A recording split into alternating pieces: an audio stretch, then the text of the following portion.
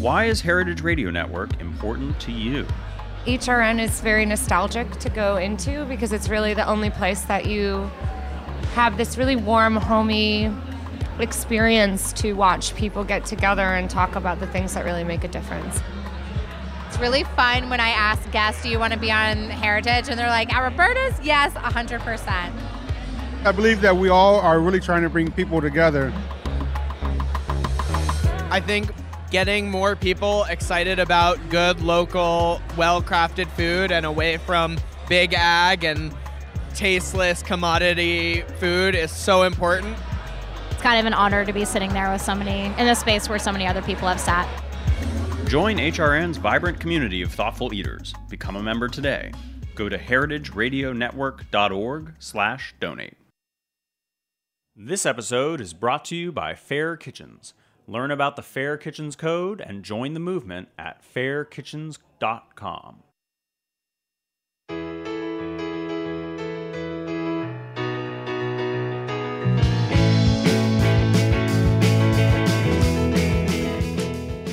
Hello and welcome to Why Food, the last episode of this season's Why Food, a podcast about entrepreneurs, innovators, career changers. I'm your co-host, Ethan Frisch, and sadly, Valerie is not with us this week. She's having fun with her family in Louisiana, and I'm sure cooking up a storm. But I am really excited to introduce you to Woldy Reyes, who is a chef, caterer, escapee of the fashion industry. Yes. Well, escapee. Yeah, that's a good way to put it. So, Woldy, thanks for joining me. Thanks for having me. I'm honored to be here. So let's just start with a little bit about what you're doing now. Yep. Tell us about your catering company and your cooking style, and then we'll kind of roll the tape back and talk about your career. Cool. To this point. So my name is Woldy. I'm a queer POC chef. I own a catering company called Woldy Cucina, where we modernize Filipino food that's seasonal, fresh, vibrant, and exciting. So good food, good vibes. That's where I am. Like, I own a catering company that's amazing in Brooklyn, and we cater to a lot of New York City well-heeled people. And what would you say are your signature dishes or dishes that define your style? My style of food is very seasonal and hyper vegetable forward and focused. It's very colorful. I like to use interesting vegetables like purple ninja radish. I like to use Kyoto carrots. All the things that like are interesting, but sort of like people know, but something that's new. And I source a lot of like amazing vegetables through Natura because they have an amazing array of different interesting vegetables. So and I try to also bring sort of my Filipino food culture into it, just a tad, but for the catering purposes. But when I do it for my personal projects, I really like try to remember what I had as a kid and making it sort of modern. And can you tell us a little bit about what life is like for a caterer in New York City? There are a lot of catering companies, and I think people are more familiar with the beautiful spread that appears on a table, but maybe don't know a whole lot about the backstory. Catering is a full-on production. Like, you're a restaurant on wheels. You kind of take care of basically everything and anything, from like staffing to like plateware, to utensils, to linen napkins, to the food, to the beverage. Like, you basically like restaurant on wheels, and you're catering a really great, entertaining, party for someone, or a dinner or a cocktail party. So there's a lot of details that goes into it, and I like every step of it, but you have to have a lot of like energy. But when I get into it, my adrenaline kicks in, and then like you're doing like managing servers to like set the table, to like managing the back of the house, kitchen staff to like get the food ready.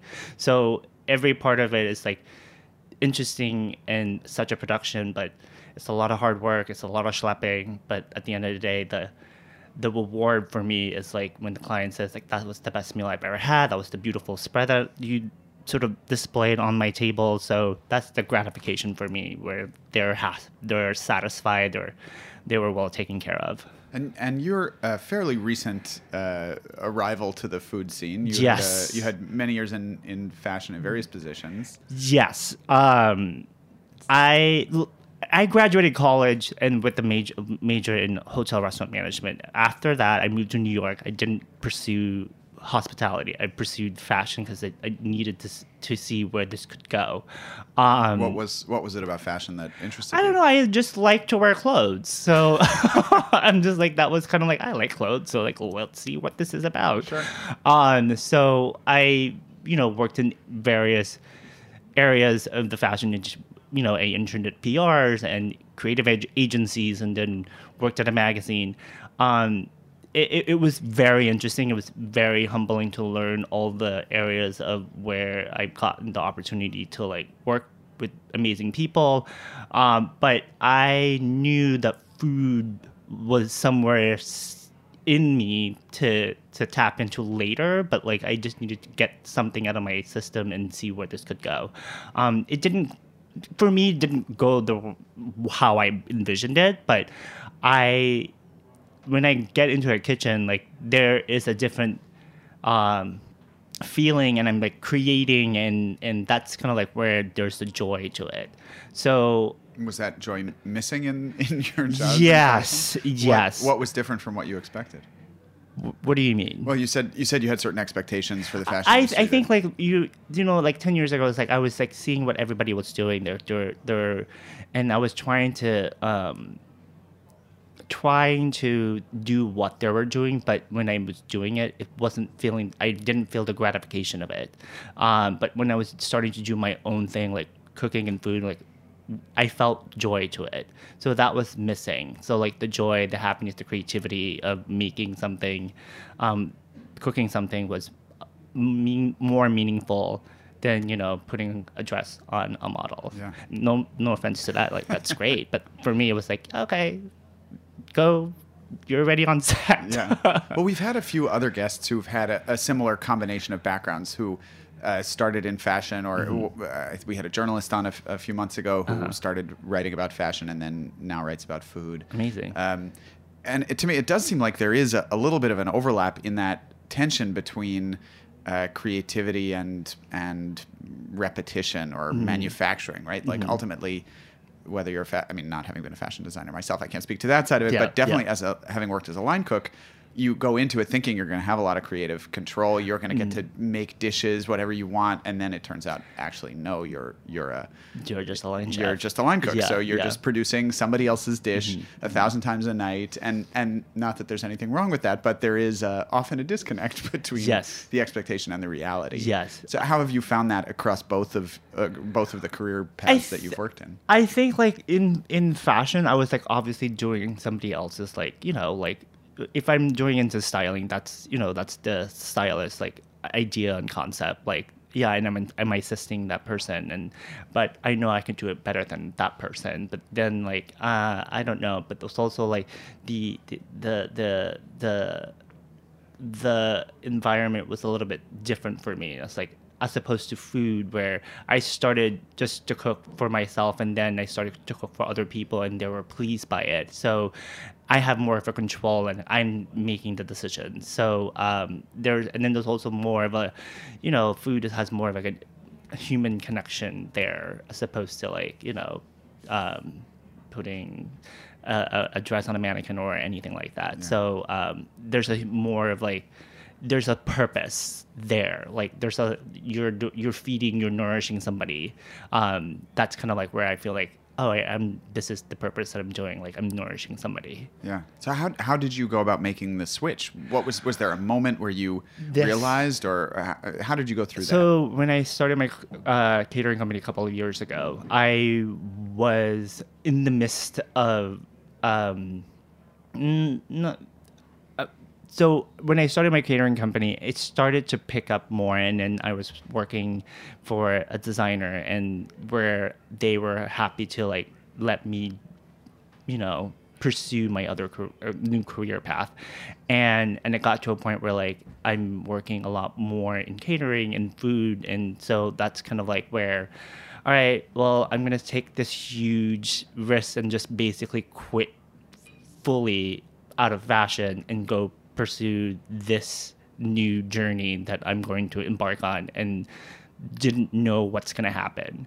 A couple of years ago, I was like waiting for the next job to come, and then I had so much free time, and then that was kind of like scary. But now, like a couple of years later, present day, I'm getting, catering requests on a daily, which is like, wow, people actually like what I'm doing, and which is gratifying. I'm like, wow, like before I was like waiting on an email for a catering gig, and then now I'm like refresh. Yeah, exactly. So, which has been I'm blessed that it's gotten me to this position where like I don't have to say yes to that one, and say no. So I don't. Yeah, exactly. How has that happened? How did you build the network or the awareness to make that happen? The network definitely came through fashion. Like when I said to everybody, like all my colleagues and my friends, I was like, I'm making I'm changing careers. I'm like, I'm gonna go into cooking, and then I started catering for like a few friends, like bridal showers, and then like one thing led to another, like they told their friends, and some of my friends were in public relations and they do events a lot, so that's kind of like where my friends like, would you want to cater this? And like, yeah, sure, I'll do it, and then just to get my foot in the door wherever catering would lead me to.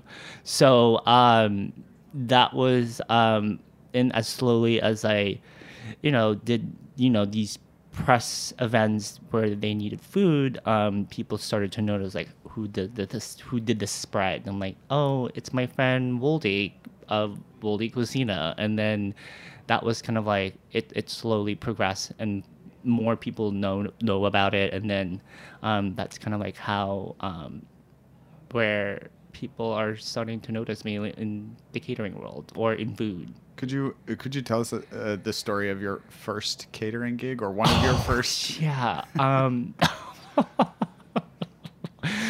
The first one, and I laugh at this because I remember it very vividly. It was during the client told, it was for a post-wedding brunch. So it was the day after the wedding and the reception, and everybody was going to this person's apartment in Flatiron. And the client did tell me before, oh, are you going to be okay to get here on that Sunday? And it didn't dawn on me until like that day that it was the day of the New York City Marathon. And I, produced and cooked all the food in my apartment, and I lived in Clinton Hill, Brooklyn. And I was driving down the street on Fulton, going from Clinton Hill to Fort Greene, and then I noticed like there was a cop on the street like starting to move the barricade. I'm like, what's going on? And then basically like he said he directed everybody to go the other route, and then I was like driving down, like I needed to get to the Manhattan Bridge, and then I noticed all the roads that I needed to get across to was barricaded. I'm like, shit, how am I supposed to cross over to the other side to get to Manhattan? And I was like freaking out. And this is the first time like I've driven around in Brooklyn, so I didn't really know how to like figure out another way to get over the other side. So I literally like called my boyfriend and said, what am I supposed to do? Like, I don't know. Like, I'm driving like a rented car, and said like didn't know at that moment what to do, but I just knew that like I just needed to park the car and take the subway. So I unloaded all the stuff out of my car and then had my boyfriend go down to the stairs of the subway,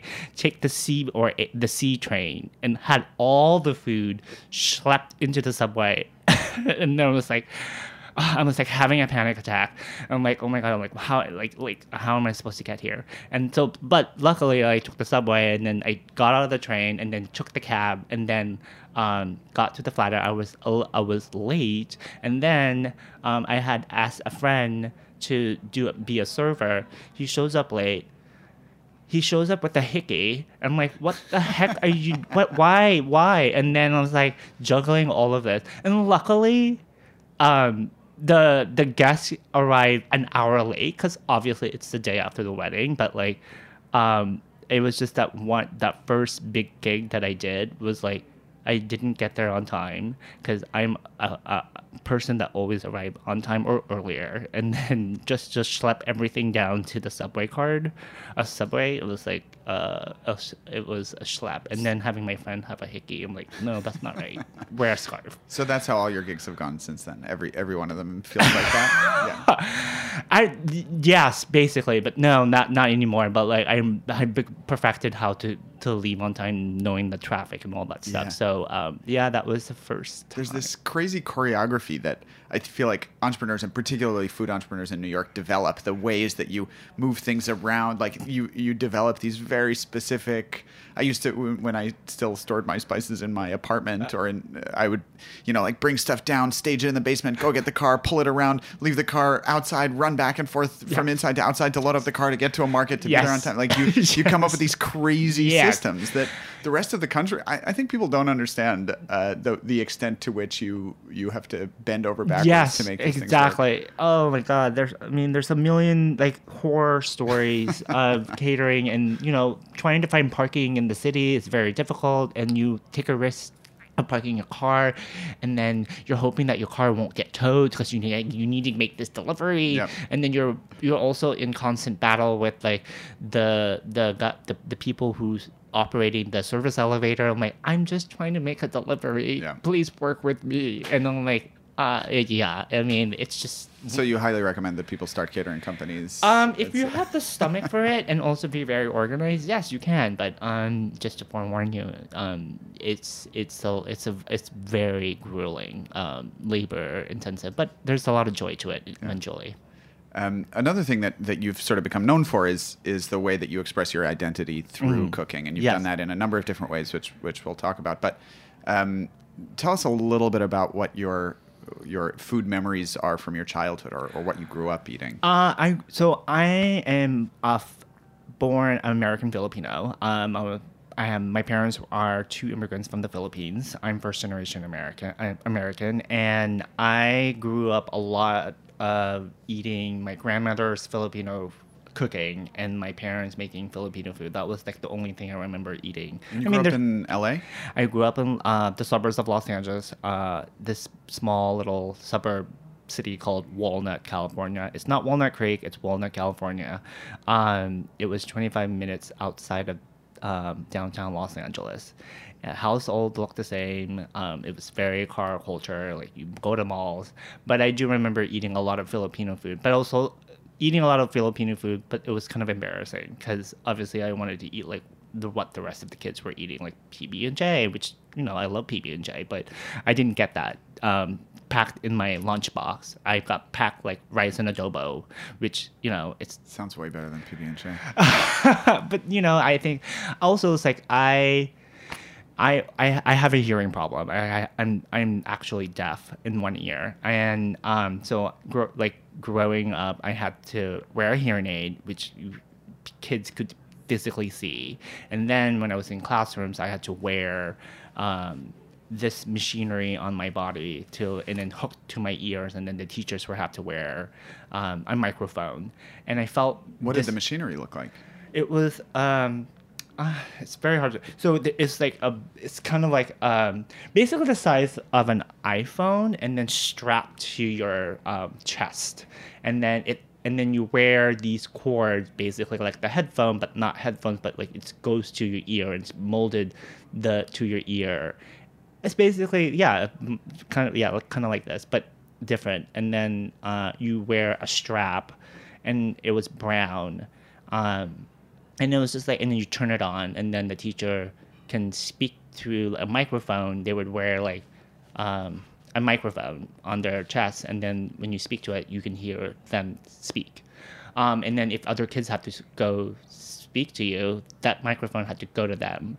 So I felt not normal like the rest of the kids who just basically could hear freely. And so how do you socialize? How do you talk to friends or someone who's not wearing a microphone? I was isolated. I felt like I was isolated because like it wasn't really like I don't know, like the physical thing that I'm wearing was kind of like a barrier to me, and it didn't allow me to like be who I truly wanted to be until like like today. And like I embrace the disability that I have. I embrace also like the fact that I'm queer. I embrace that I'm POC. But like back then, I didn't embrace like my name being different, my being queer. Like I didn't know the word at the time, but like being queer, and I was embarrassed by like the food that I was eating. And also like I remember vividly that my dad would make this goat stew in the backyard of our house with the fire pit outside. That was embarrassing because like, what is my dad doing cooking a goat stew in our backyard? And the next door neighbor is just cooking some barbecue, but like we have the stew on in our backyard, smoking up, smelling, sizzling garlic up in the air. But now looking back on it, it was like, that was kind of amazing. It was being different was, I think now, like, fuck, if I was, had the confidence now, going back, like being a kid, I probably like really fully embrace it. But you're just trying to fit in at that time. Well, and you found ways to embrace it now. And beyond the goat stew in particular. Mm-hmm. Tell us the story about the goat stew. So I did this goat stew during Pride Table, which is by StoryCourse. They do this sort of like dining theatrical dinner, and this past year, this in celebration of Stonewall 50 years, they did Pride Table where they had 5 LGBTQ chefs to tell their story through food and how they came out, and each chef had a single dish, right? Yes, each chef had a single dish, and my dish was the Filipino goat stew, my interpretation of it. So I made this goat stew that had cooked traditionally not in what my dad would make, but like I wanted to be sort of like how I would eat it today. It had a lot of fire roasted ginger, it had a lot of jalapenos, it had gochujang.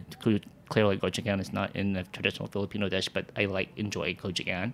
So it brought more like sweetness and warming notes. So and then it had, traditionally when you eat Filipino goat stew or caldereta kambing, you eat it with rice. But I was trying to intellectualize it and be like a chefy person, and put like crispy rice paper and represent it as a barrier to my dish. And obviously it's a metaphor to like when you break that rice paper, you are embraced by this warm bowl of goat stew that's sort of sweet and spicy and complex, just like who I am today. And what did the barrier represent? Barrier is basically represented like me being queer, me being embarrassed by the food that I was eating up growing up, and then also like the physical like disability that I have. Like I'm wearing also a thing that helps me hear. That was what I was wearing in school to help me hear. And how did you choose the goat stew in particular? How was that the dish that you decided? It was the dish that my father would always make. For large family gatherings. It could be weddings, it could be graduation. And I remember going to, like my brothers and I would go with my father to a goat farm, and then he would then, talk to the farmer and then select the goat, and we actually got to watch it get it slaughtered, and then it would be in a black plastic bag, and then we would go back home, and then my dad would just make this huge stew in our backyard with a fire pit that's in our backyard, and it would be like cooking for like a day and a half or 2 days. So it was a process, and I would go in my parents' bedroom and go look at the window and like shaking my head like, what?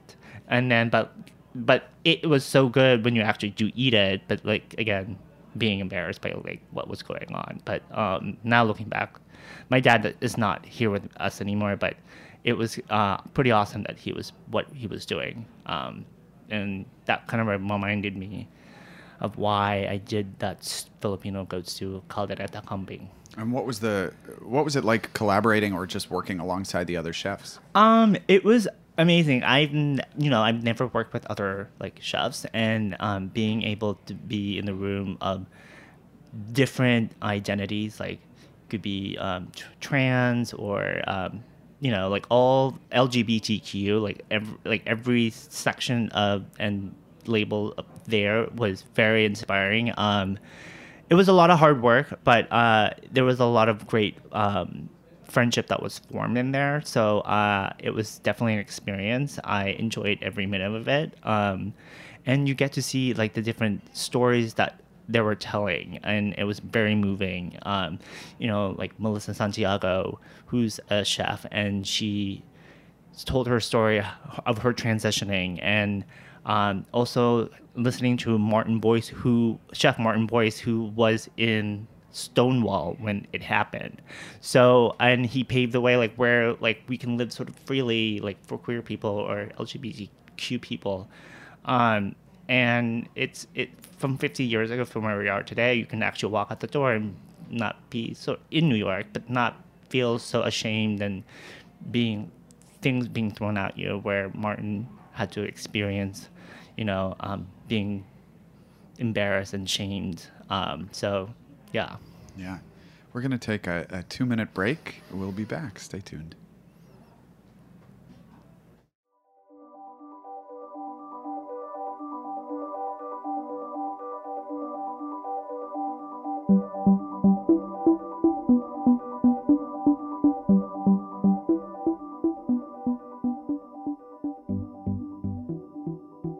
You listen to Heritage Radio Network because, let's face it, you have really good taste.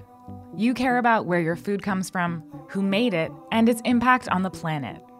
Whether you're looking for an inspiring interview with your favorite celebrity chef, the latest on Dave Arnold's Spinzall, or if you want to get down and dirty with some agricultural policy, we've got you covered.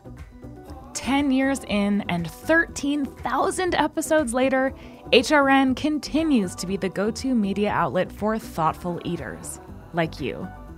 And we never could have done it without the support of our listeners. Help Food Radio continue in the future and help us raise enough funds for the year to come. Go to heritageradionetwork.org/donate today. And since you've got such good taste, we have some very cool member gifts for you to choose from. Thanks for listening and for being a part of the HRN community. This episode is brought to you by Fair Kitchens. The food service industry faces a challenge. More people are eating out, yet restaurants are losing talent. Why is this? Research by Fair Kitchens reveals a serious well-being issue within professional kitchens. 74% of chefs are sleep deprived to the point of exhaustion. 63% of chefs feel depressed, and more than half feel pushed to the breaking point. This can't be ignored. Fair Kitchens is a movement based on the belief that a positive kitchen culture makes for a healthier business.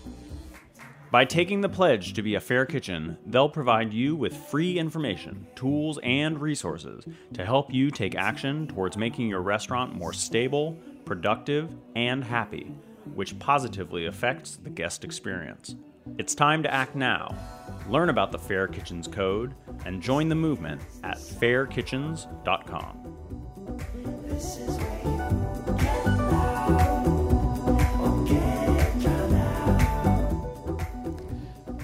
And we're back. You're listening to Why Food, and we're joined this week by Woldy Reyes, who is a chef and founder of Woldy Cocina, an amazing catering company.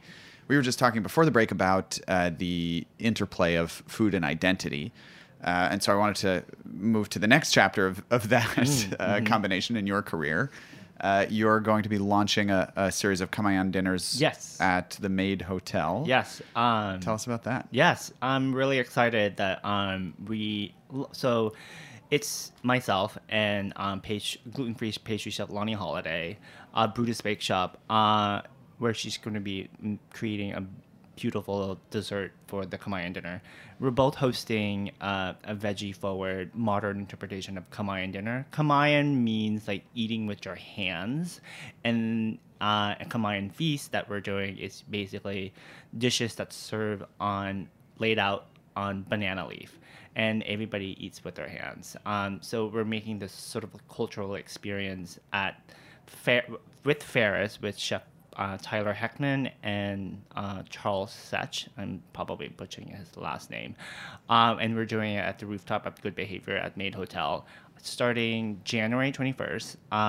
And it's going to be, it's basically a departure of like the way usually Westerners eat with utensils, but we're eating strictly with our hands, and there's going to be like a hand washing ritual, and this is basically a nod to like Filipino food that I grew up eating, but more veggie forward and modern. What are some traditional command dinner dishes, and how are you changing them? So some of the so I'm doing adobo, which is like a traditional Filipino dish that has soy sauce, vinegar, bay leaf, black peppercorns, and garlic. But I'm changing that and basically adding tamari and sambal oleg, and then coconut palm sugar, star anise. So I'm balancing out flavors by introducing sweet, sour, spicy, and salty. And then instead of like usually a protein of chicken, pork, or beef, I'm doing maitake mushrooms or portobello mushrooms that's marinated in my adobo marinade. I'm doing a Bicol Express cauliflower. Bicol Express is like it's a region in the Philippines where I can't remember what region, but like it's a region where like they use a lot of spices. Bicol, I think, and it's a coconut stew that has fermented shrimp paste, which I love eating growing up. But I'm not doing shrimp paste, but I'm adding in Thai chilies and also adding fish sauce into the coconut sort of stew-like, but it's instead of pork, it's cauliflower. And we're gonna have like, fragrant rice. Usually, traditionally, you have jasmine rice, but I'm incorporating other spices like bay leaf, kaffir lime that's cooked in rice. And then there's also cloves and cardamom and cinnamon stick and star anise that's infused into the rice, so that like when we lay out the rice on the banana leaf, you sort of like get this whiff of, different smells of spices in the air. And then we have pancit, which is like a noodle dish. It's like an everyday noodle dish that Filipinos eat a lot. But I'm going to be making it with mung bean noodles and adding a lot of like really interesting radishes, like purple ninja radish, watermelon radish, daikon. Traditionally, pancit has like pork, shrimp, carrots, and celery, and garlic and onions. But I'm adding a sauce to it, which has like maple syrup and tamari and ginger. So it's a lot of flavors, and there's also like going to put like pickled bitter melon. Like bitter melon growing up, I hated as a kid. My grandmother made this dish, and it's with not pork, but beef and egg, and I just basically ate around the bitter melon, just eat the egg and the beef. And it was so bitter, it was like, ugh, I just couldn't stand it. And then, so this year I kind of like was thinking about bitter melon and how I'm going to like not make it so bitter. So I started to pickle them, and then I think I succeeded, and it has a brine of like coconut vinegar, and then there's Thai chilies and garlic, and obviously sugar and water, and then you kind of like take away some of that bitterness out of the bitter melon, and then it's kind of like sweet and sour and slightly bitter. So it's going to be amazing. I'm really excited about this dinner. And what is it about the format of eating with your hands that is important, or why is that the focus? It's basically like, when I was researching what Kamayan dinner is, and it goes into detail how, like when the Philippines was occupied by the Spaniards, they let the people ate with their hands freely, and then when the United States took over the Philippines, but my history might be wrong, but they were trying to assimilate the Filipino people to utilize utensils, to get them to acclimate into their way of culture.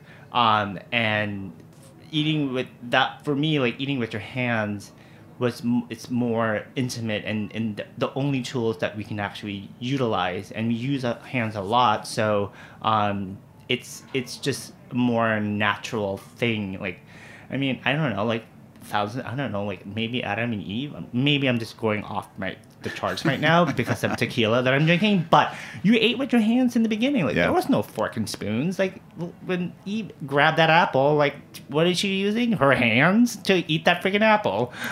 Yeah. But I've been doing a lot of research recently into psychology of food and I've read a whole bunch of books on it in the last couple of months. And one of the things that comes up a lot is how people physically engage, tangibly engage with their food, and all these studies that show like when the fork is heavier, you think the food is more calorie dense, it's richer, it's more indulgent, but that eating with your hands across the board is more fun. Yes. People seem to enjoy their food more.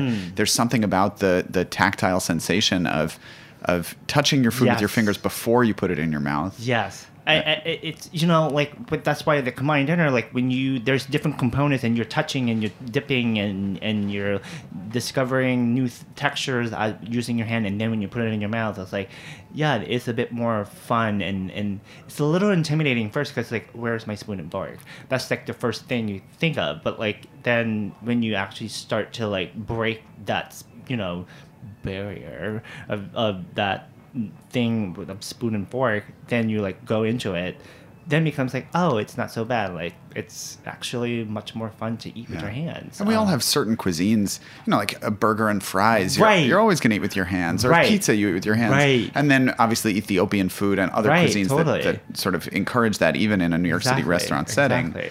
So then it's just a question of pushing people to do it in other places also. So when they ask me like, oh, so how do you eat this? I'm like, well, how do you eat a hamburger or how do you eat a chip? Like you pick, it's just you pick it up with your fingers and put it in your mouth. What's right, the problem? exactly. I think they just don't understand. Like I think there's a disconnect, and then when they actually do it, it's like, oh, it's not so bad after all. But like it's kind of crazy. We're going to get to our rapid fire segment in a couple of minutes, but I do want to ask before we do.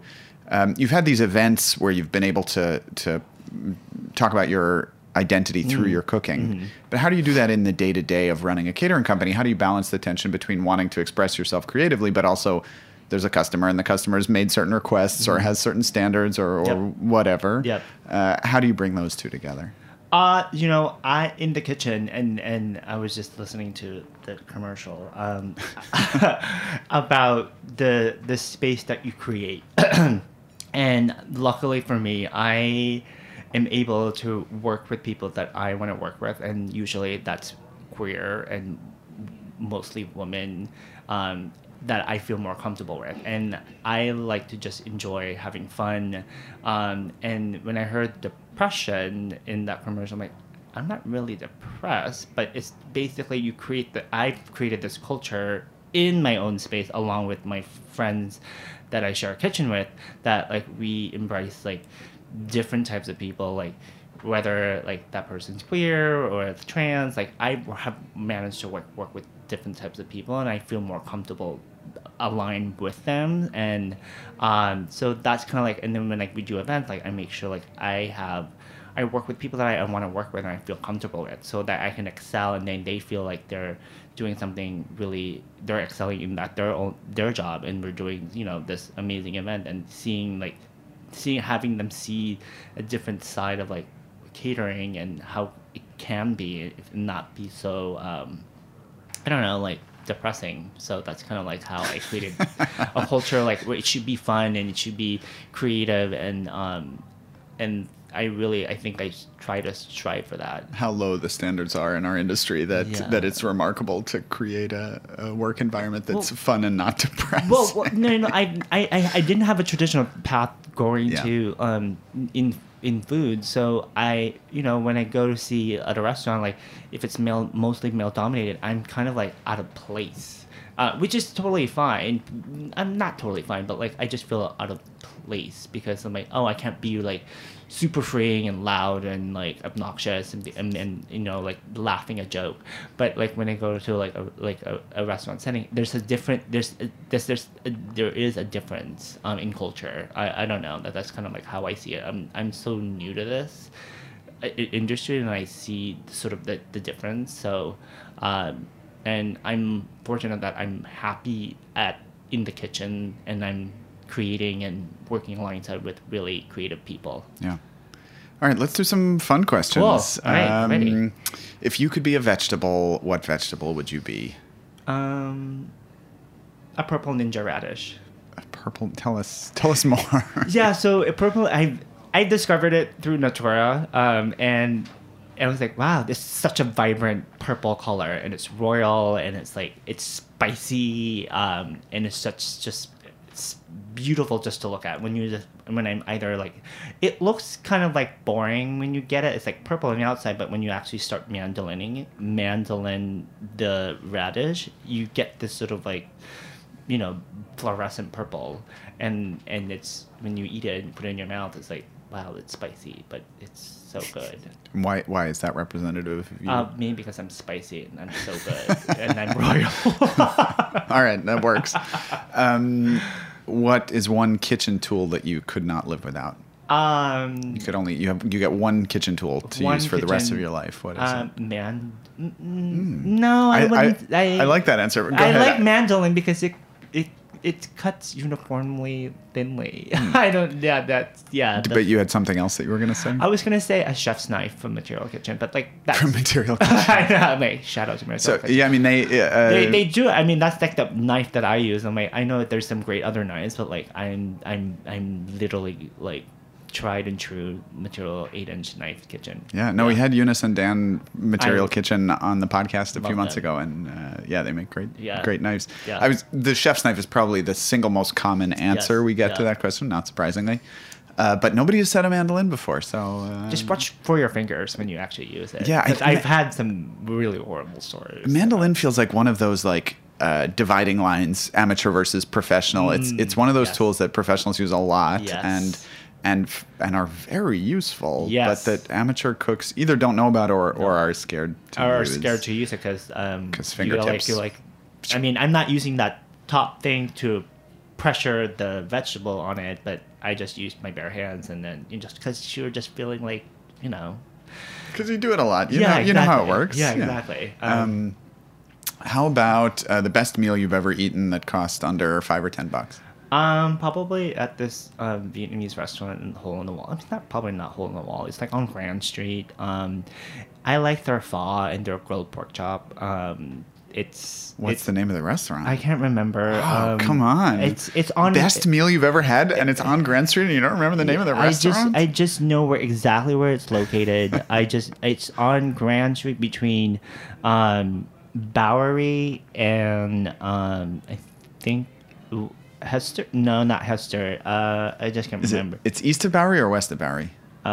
It's going towards the Manhattan Bridge. So what? West of Bowery. West of Bowery. It's like located across the street from like a fish market, and so it's the only place that is close enough for a good Vietnamese restaurant that all over. Because I grew up in California, in Los Angeles, and there was a lot of Vietnamese food in my neighborhood, so there was some really good Vietnamese food in home. So this particular location on Grand between Bowery, I can't remember the other name, it's really good. Their pho is really good. I can't remember the price, but it's probably around under $10, and their pork chops on the side is probably like $5. It's really good. If you could relocate to any time and place in human history, what would that be? Ooh, that's a good question. Time and place? Yeah, like an era, country. like an era and like so. Okay, so era. I don't.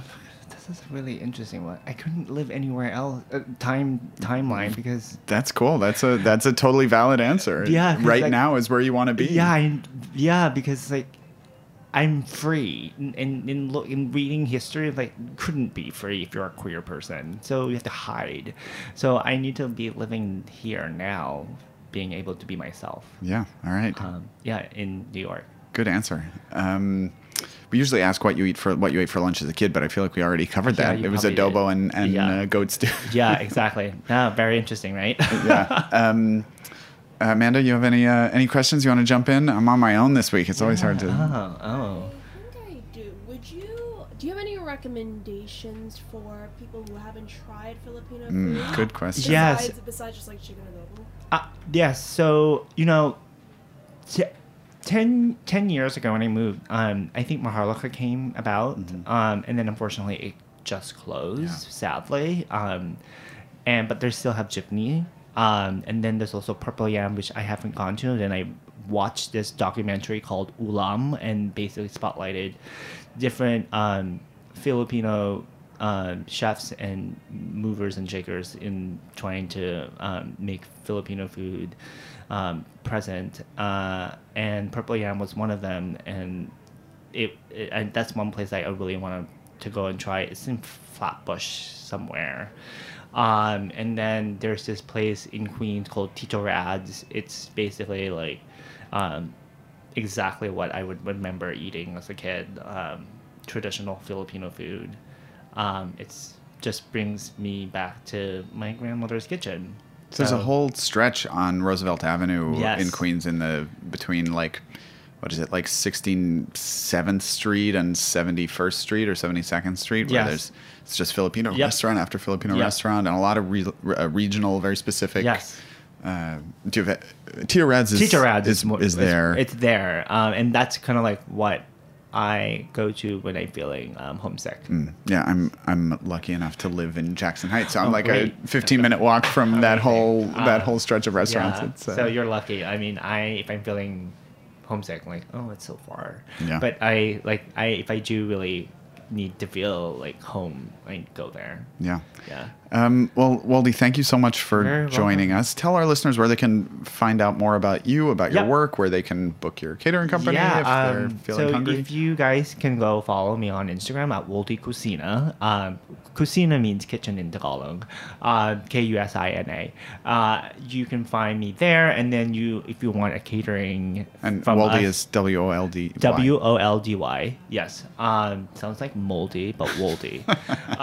And then the Carmine dinner that's happening at the Maid Hotel starts at January 21st. It's on a Tuesday from 7 to 10. It goes through March. It's 2 nights a month. And you can purchase tickets through Resi at the Ferris. That's the restaurant at the Maid Hotel. You'll probably find more information through my Instagram.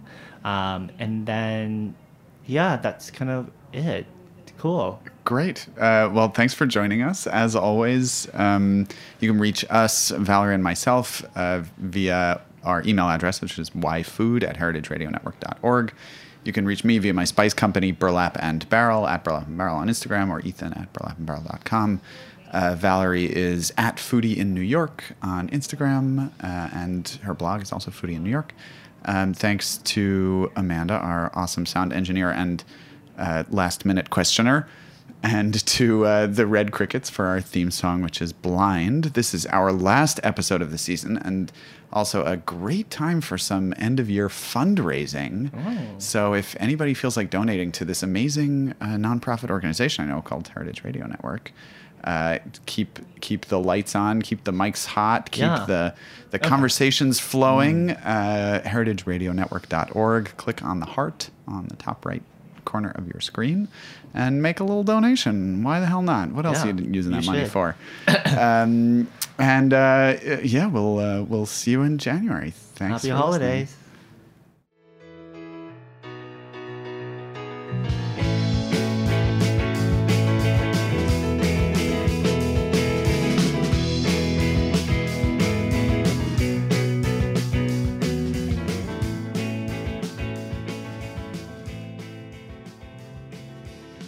YFood is powered by Simplecast.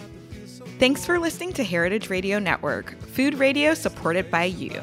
For our freshest content, subscribe to our newsletter. Enter your email at the bottom of our website, heritageradionetwork.org. Connect with us on Instagram and Twitter at heritage_radio. You can also find us at facebook.com/Heritage Radio Network. Heritage Radio Network is a nonprofit organization driving conversations to make the world a better, fairer, more delicious place. And we couldn't do it without support from listeners like you. Want to be a part of the food world's most innovative community? Subscribe to the shows you like, tell your friends, and please join the HRN family by becoming a member. Just click on the beating heart at the top right of our homepage. Thanks for listening.